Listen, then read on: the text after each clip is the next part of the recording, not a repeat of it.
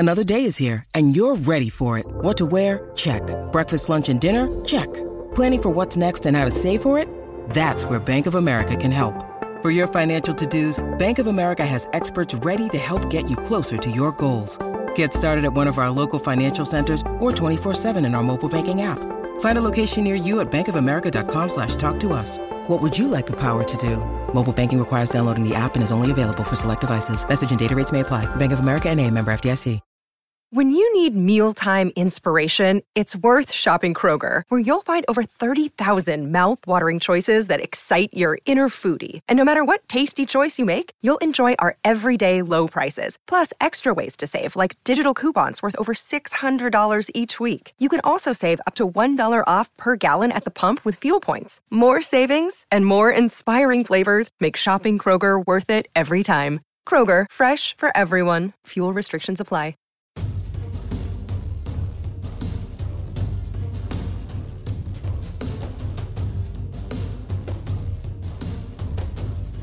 Hey everybody, this is Dan Mott with the Orange and Brown Talk podcast. Now, as you know, this month we've been doing our 20 questions series, and as part of that, we pre-recorded a number of these posts. So today you're going to hear us talk about the tight ends, me, Mary Kay, and Scott. And something you need to know is we recorded this prior to David Njoku requesting a trade. That news came out on Friday. We recorded this before Friday. So you're going to hear us talk about the tight ends, and of course we're going to talk about David Njoku. And we're not going to mention that trade request, but we decided we could still run the pod anyway. It's unclear if the Browns are actually even going to trade Njoku, if something could be worked out. So we decided to go ahead and run the pod anyway. Now, if you want to hear Mary Kay and I's reaction to the David Njoku news, we recorded an instant reaction pod on Friday. That's in the podcast feed, so go check that out. So if you're listening to this and you're sitting there banging your fist on the table like, hey, Njoku requested a trade, why aren't you guys talking about that? Well, it's because we didn't know it at the time we recorded it, but I think it's still a relevant podcast. So we decided to go ahead and run it today as normal. Now, this is, of course, where I tell you about Football Insider. It's our subscription service where Mary Kay, Scott, and I will text you throughout the day with the latest on the Browns news, analysis, what we're thinking, and more. And the best part is, you can text us, and we text you back directly, cutting through the clutter of social media. On Friday, for example, I texted out about David Njoku, and some folks responded, and I was able to kind of interact with them and talk with them about the situation. So it's just another way to connect with us as we cover your favorite football team. And we hold events with our team of writers exclusively for our subscribers, like the virtual draft event we held the week before the draft this year, and our virtual event talking all things Baker Mayfield. These events are open only to our Football Insider. So if you want to check it out, you can get a 14-day free trial by going to cleveland.com/Browns and clicking on the box on the right side of the page. Football Insider is just $3.99 per month after your trial expires. Or better yet, you can just text 216-208-3965 to get your trial started. Again, to start that 14-day free trial started and see everything that comes with your subscription, text 216-208-3965. Now, let's get to our question for today with, again, that reminder, this was recorded before Njoku made his trade request on Friday. And today's question is all yours, Scott. What is it? Can the Browns tight ends perform at the level they need to in Kevin Stefanski's offense? Now, of course, we're not talking so much about receiving because both Austin Hooper and David Njoku have proven that they're pretty good at catching the ball. This really has mostly to do with how they're going to be as blockers. We know all about David Njoku's issues as a blocker. You know, John Dorsey kind of called him out, 2 years ago at the NFL Combine, saying he's got to get better. And then, David Njoku ended up having what was pretty much a lost season last year. And he, when he was on the field, he hadn't really improved as a blocker. So you're not really sure what you're going to get from him there. Austin Hooper has been okay. He's been a little better than David Njoku as a blocker if you just want to go by PFF grades. Not one of the elite run blockers in the league by any means, but you basically have two tight ends who are better known for catching. And if you look at some of the other NFL offenses, are really the only other two that kind of compare to what the Browns will be doing with the 49ers and the Ravens, they both feature tight ends that are very good at multiple things. George Kittle, one of the best blocking tight ends in the league, also led the 49ers in receptions and targets last year. The Ravens had guys like Nick Boyle, Mark Andrews, who were both very good at blocking. So the question is, do the Browns have those types of players in Austin Hooper and David Njoku, or can they become those kind of players? Or is there going to be a situation where you're bringing in Pharaoh Brown to handle a lot of the blocking, which I think kind of goes against what you want this offense to be as far as having versatile tight ends. So I'm not sure. I think that's probably something that will be hurt by the lack of off-season workouts. Getting your tight ends into camp and getting them up to speed on being part of an offensive line and not so much the receiver group, So I think that's kind of one of the mysteries we're going to hopefully unravel as the season gets going. I think one of the things they'll have to do is, of course, those guys are going to have to step up their blocking efforts. They're going to have to prove they can do it, and I'm sure that there will be a heavy emphasis on that. But I think one way you can make up for some of those deficiencies is to make sure that there's a lot of global blocking going on. First of all, they've got a really good offensive line, and that will help them a lot. So those guys, they might not have to chip as much as they normally would. They might be able to be out on a route instead of staying in and helping, Jack Conklin or Jedrick Wills block. So I think that's one thing. I think the line will be better, and that will take the focus off that. But what I mean, again, by more global blocking is, the receivers are going to have to block more. Obviously the running backs are going to have to do their share of blocking. So, I mean, if everybody pitches in, I think it can kind of make up for some of those deficiencies if they're there. I think kind of the place we have to start is David Njoku.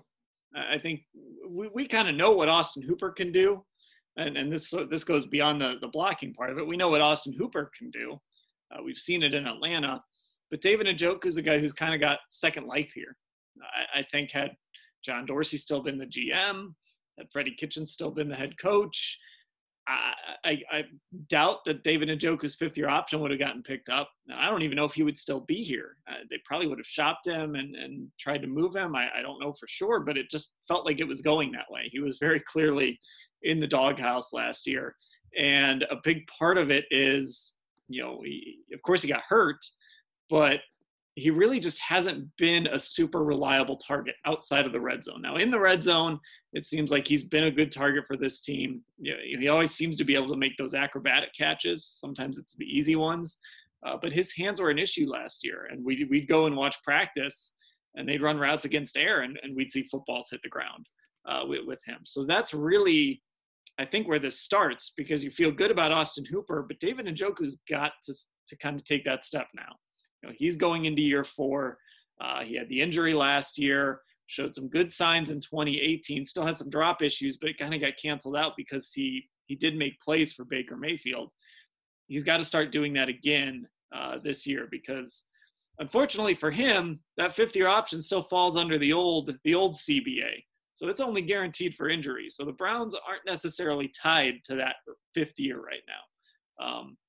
So he's in a big prove-it year. And I kind of think that's where it starts, at least for me with this question. What is David Njoku going to be in 2020? I don't think there's as much pressure on him, though. I know for contract-wise, yes, for your future in the NFL, I mean, not to downplay that, but, the fact that there are so many other weapons on this offense, and he's one of a group now, and maybe not so reliant even at the tight end position. Maybe that helps him. I don't know, but knowing that you have multiple tight ends now, and you still have Landry and Beckham on the outside, and this is going to be a run-heavy offense. You need David Njoku to perform with efficiency. You need him to be a huge threat in the red zone.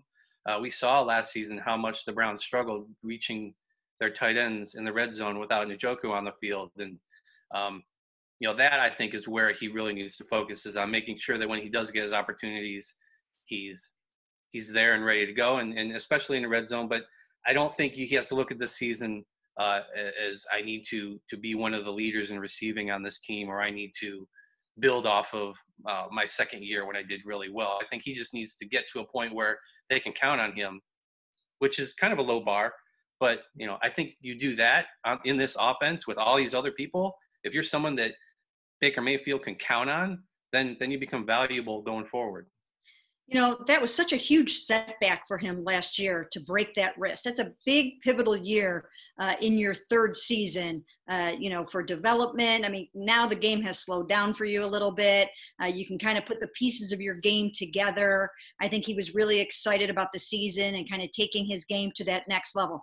Then he breaks that wrist and, his season went to hell in a handbag. Coupled with that, Dan, as you mentioned, he got in the doghouse of Freddie Kitchens. But he wasn't only in the doghouse of Freddie Kitchens. There were other coaches that sort of just didn't like the way he was doing his job, didn't like, David is a different person. He's his own man, and some people kind of take him the wrong way. And the new coaching staff, they don't even know him yet. But there were some coaches last year that just didn't really like what he was bringing to the table in practice. They just felt, I think, that he kind of had a little bit of an attitude problem. And so it will be interesting to see what the new crew feels about him, because again, it really just wasn't Freddie Kitchens. I think he's working really hard on his hands this offseason and other things, his blocking, and to try to put that complete game together.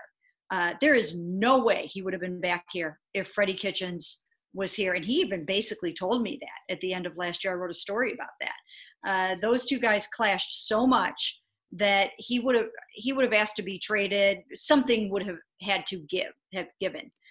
So there was no way. So now he's got new life. He's lucky that Andrew Berry was around when he was drafted in 2017, because Andrew believes in him. He sees in him a really, really good tight end that just still needs some coaching, still needs some development, and needs to be placed into a scheme where he can flourish and where he can shine. So this is a big prove-it year for David Njoku. Yeah, and then, it's also worth noting they didn't just pick him; they traded up to pick him. Mm-hmm. And that's something that group didn't do a ton of. Was move up, especially for the cost that giving up a really valuable second-round pick, moving up and taking that tight end, which is actually a position that doesn't often go in the first round, even as tight ends have sort of exploded onto the scene. It's still, drafting them hasn't quite caught. We don't see a ton of tight ends go in the first round. So obviously Andrew Berry was a part of that group, and they liked what they saw. And, he was always an upside pick. This was a guy that didn't play tight end until very, very late in his football life. And there was always going to be a development curve there. And unfortunately, like you said, Mary Kay, that wrist injury last year really stunted that growth a little bit. So this is a big year for him in terms of showing that year two was the real year. So that sounds a little bit like Baker Mayfield, doesn't it? 2018 was the real David Njoku, not 2019. The other guy, of course, to mention in this is the Browns did use their first pick on day 3 of the draft on a tight end. Not the 6th round, not the 7th round. They used a 4th round pick on Harrison Bryant out of FAU. Sort of opposite David Njoku, this is sort of a production pick. This is a guy that produced big-time numbers in college and won the Mackey Award. I thought that was interesting. I was kind of convinced going into the draft, as I said on this podcast, that they were going to take a tight end. I just felt like in this offense, adding more tight ends was important. And they end up using their very first pick on day 3 to add a guy like Bryant. We'll see what he can do at the NFL level, but there is a lot of potential there, and there's a lot of production from the college level from him. Yeah, Harrison Bryant is very interesting in this whole equation, because if David Njoku doesn't step up, then, Harrison Bryant has a real opportunity here. And obviously they like him a lot. I actually think that they felt like they got a pretty good bargain there in the 4th round. And when you pick a guy in the 4th round, I think you still do expect, it's right on the edge there, but I still do think that you expect that he's going to maybe become a starter someday. And so I think they really obviously like him a lot. They're excited about him. And they went away from, they really stuck true to the board there when they saw his name there in that round. And even though, like, we all didn't think that they needed him, except for you, Dan, that they went ahead and did that. So I think it's going to be interesting to see what he's able to do this year. Yeah, that pick makes me wonder, like, how much value or need the Browns see in their tight ends and run blocking. Even after my opening rant in this podcast about the tight ends needing to block, you pick Harrison Bryant. A lot of scouts and draft analysts thought that he should maybe lose weight and just become a receiver in the NFL because he's so prolific at doing that. Even the Vikings last year, Irv Smith, Kyle Rudolph were not great run blockers or pass blockers, but they were on the field for 300 to 400 running snaps. So you need them to be adequate. Irv Smith was probably a little better across the board, but there's probably a path for this offense to be very, very successful without having Njoku or Harrison Bryant or Austin Hooper be one of the top blocking tight ends in the NFL. But I think that's what every coach secretly wants. You want George Kittle, you want Rob Gronkowski, you want the guy who can do everything. I don't know if any of the guys on the Browns roster can get to that level or be that kind of player, but maybe they have enough who can do enough different things to make everything work. They clearly have enough people at tight end who can catch the ball. We know that. Do you guys think that they will play as much 12 personnel here as Kevin Stefanski played in Minnesota? I think so. I think they will. I mean, I think they're going to play, 12 personnel. I was just thinking more 2 tight end sets, but yeah, I think we're going to see a lot of 22. That's what I was going to say too. Hunt I don't think you can keep Chubb them back off the there, field. or the fullback. And but what I'm curious about is, how many 3 tight end sets are we going to see? Yeah, I'm the only reason why I say, because obviously I think he played more 12 personnel than anybody last year, if I'm not mistaken, right, Scott? Right. So, but again, when you have 2 such great backs and 2 great receivers, something's got to give somewhere. So I'm just wondering, from a personnel standpoint, how that might shake out this year. And we'll find out how much of that was necessity last season. He didn't have 2 running backs like he has now. Right. He didn't have that in Minnesota. So, I don't know how you go about this season and not try to get Nick Chubb and Kareem Hunt on the field as much as possible. And again, as we're talking about now, obviously you got talent at tight end too. And Baker has proven that he excels out of formations where you have multiple running backs or multiple tight ends on the field. So everything kind of works. It's, Kevin Stefanski's chore is going to be figuring out how to make the best use of all these different people he has, on his roster. Yeah, and I'm looking right now at Sharp Football Stats personnel groupings from last year, and you look at 11 personnel, and of course that's been what's been sweeping the NFL. It was what Sean McVay made so popular a few years ago when they were almost exclusively in 11 personnel with the Rams. The Vikings didn't run very much of that. And, we're seeing, of course, the NFL now move away from that a little bit, but I think no matter what, we're certainly not going to see very much of that with 11 personnel. But, I'll ask you guys this here in the last 3 minutes here. Are you expecting to see a lot of 3 tight end sets? Because Kevin Stefanski seemed to indicate that he loves doing stuff like that. So could we see Hooper, Njoku, and Harrison Bryant on the field, or I don't know, throw Steven Carlson in the mix, or Pharaoh Brown or whatever? That's sort of where this gets really interesting, is how often does he just say, let's throw 3 tight ends out there, especially if you have 3 guys with Hooper, Bryant, and Njoku who can go out in the passing game and make plays. Well, they do have 3 good tight ends, so I think that they will use 3 tight ends at times for sure. But once again, you have to ask yourself, who are you taking off the field and in what situations? Right. 3 tight ends will come in handy in certain, jumbo type offenses where you want to get certain things accomplished. But, you have to be just cautious of, having Jarvis off the field or having Odell off the field in certain situations. But for the people that don't know what we're talking about with the personnel, 11 personnel, that last number is, 1 tight end. The first number is 1 running back, and then that's 3 wides. 12 personnel, 1 running back, 2 tight ends, and then 22 personnel, 2 running backs, 2 tight ends. So just in case people didn't know what we were talking about, in case my mom is listening to this, she's not really sure what the heck we're talking about there, that's how that goes. I think if you're going to see 3 tight ends on the field, the third one's probably going to be Pharaoh Brown, because that's, as a blocker, that's why he's on this team. And that's kind of how he was used last season a lot. When they did have multiple tight ends, he was out there for his blocking. Another thing we might see is Andy Janovich kind of going in motion and lining up at tight end sometimes out of the fullback position and being next to, whoever else is at tight end. That's another way to use that spot. We've seen tight ends kind of move back into the backfield before. Even here with the Browns, remember Seth DeValve getting snaps in the preseason in the backfield. I think Pharaoh Brown was used a little bit like that.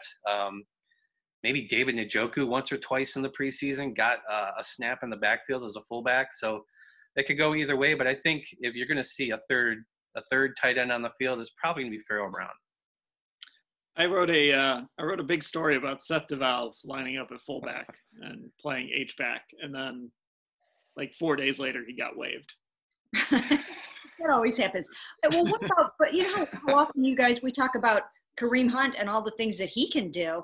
I mean, you could even maybe see him playing in that kind of role as well, right? I mean, or maybe I'm crazy to think that, but I mean, why not? I mean, I can see him as a, fullback, H-back, part-time tight end type of guy too at times.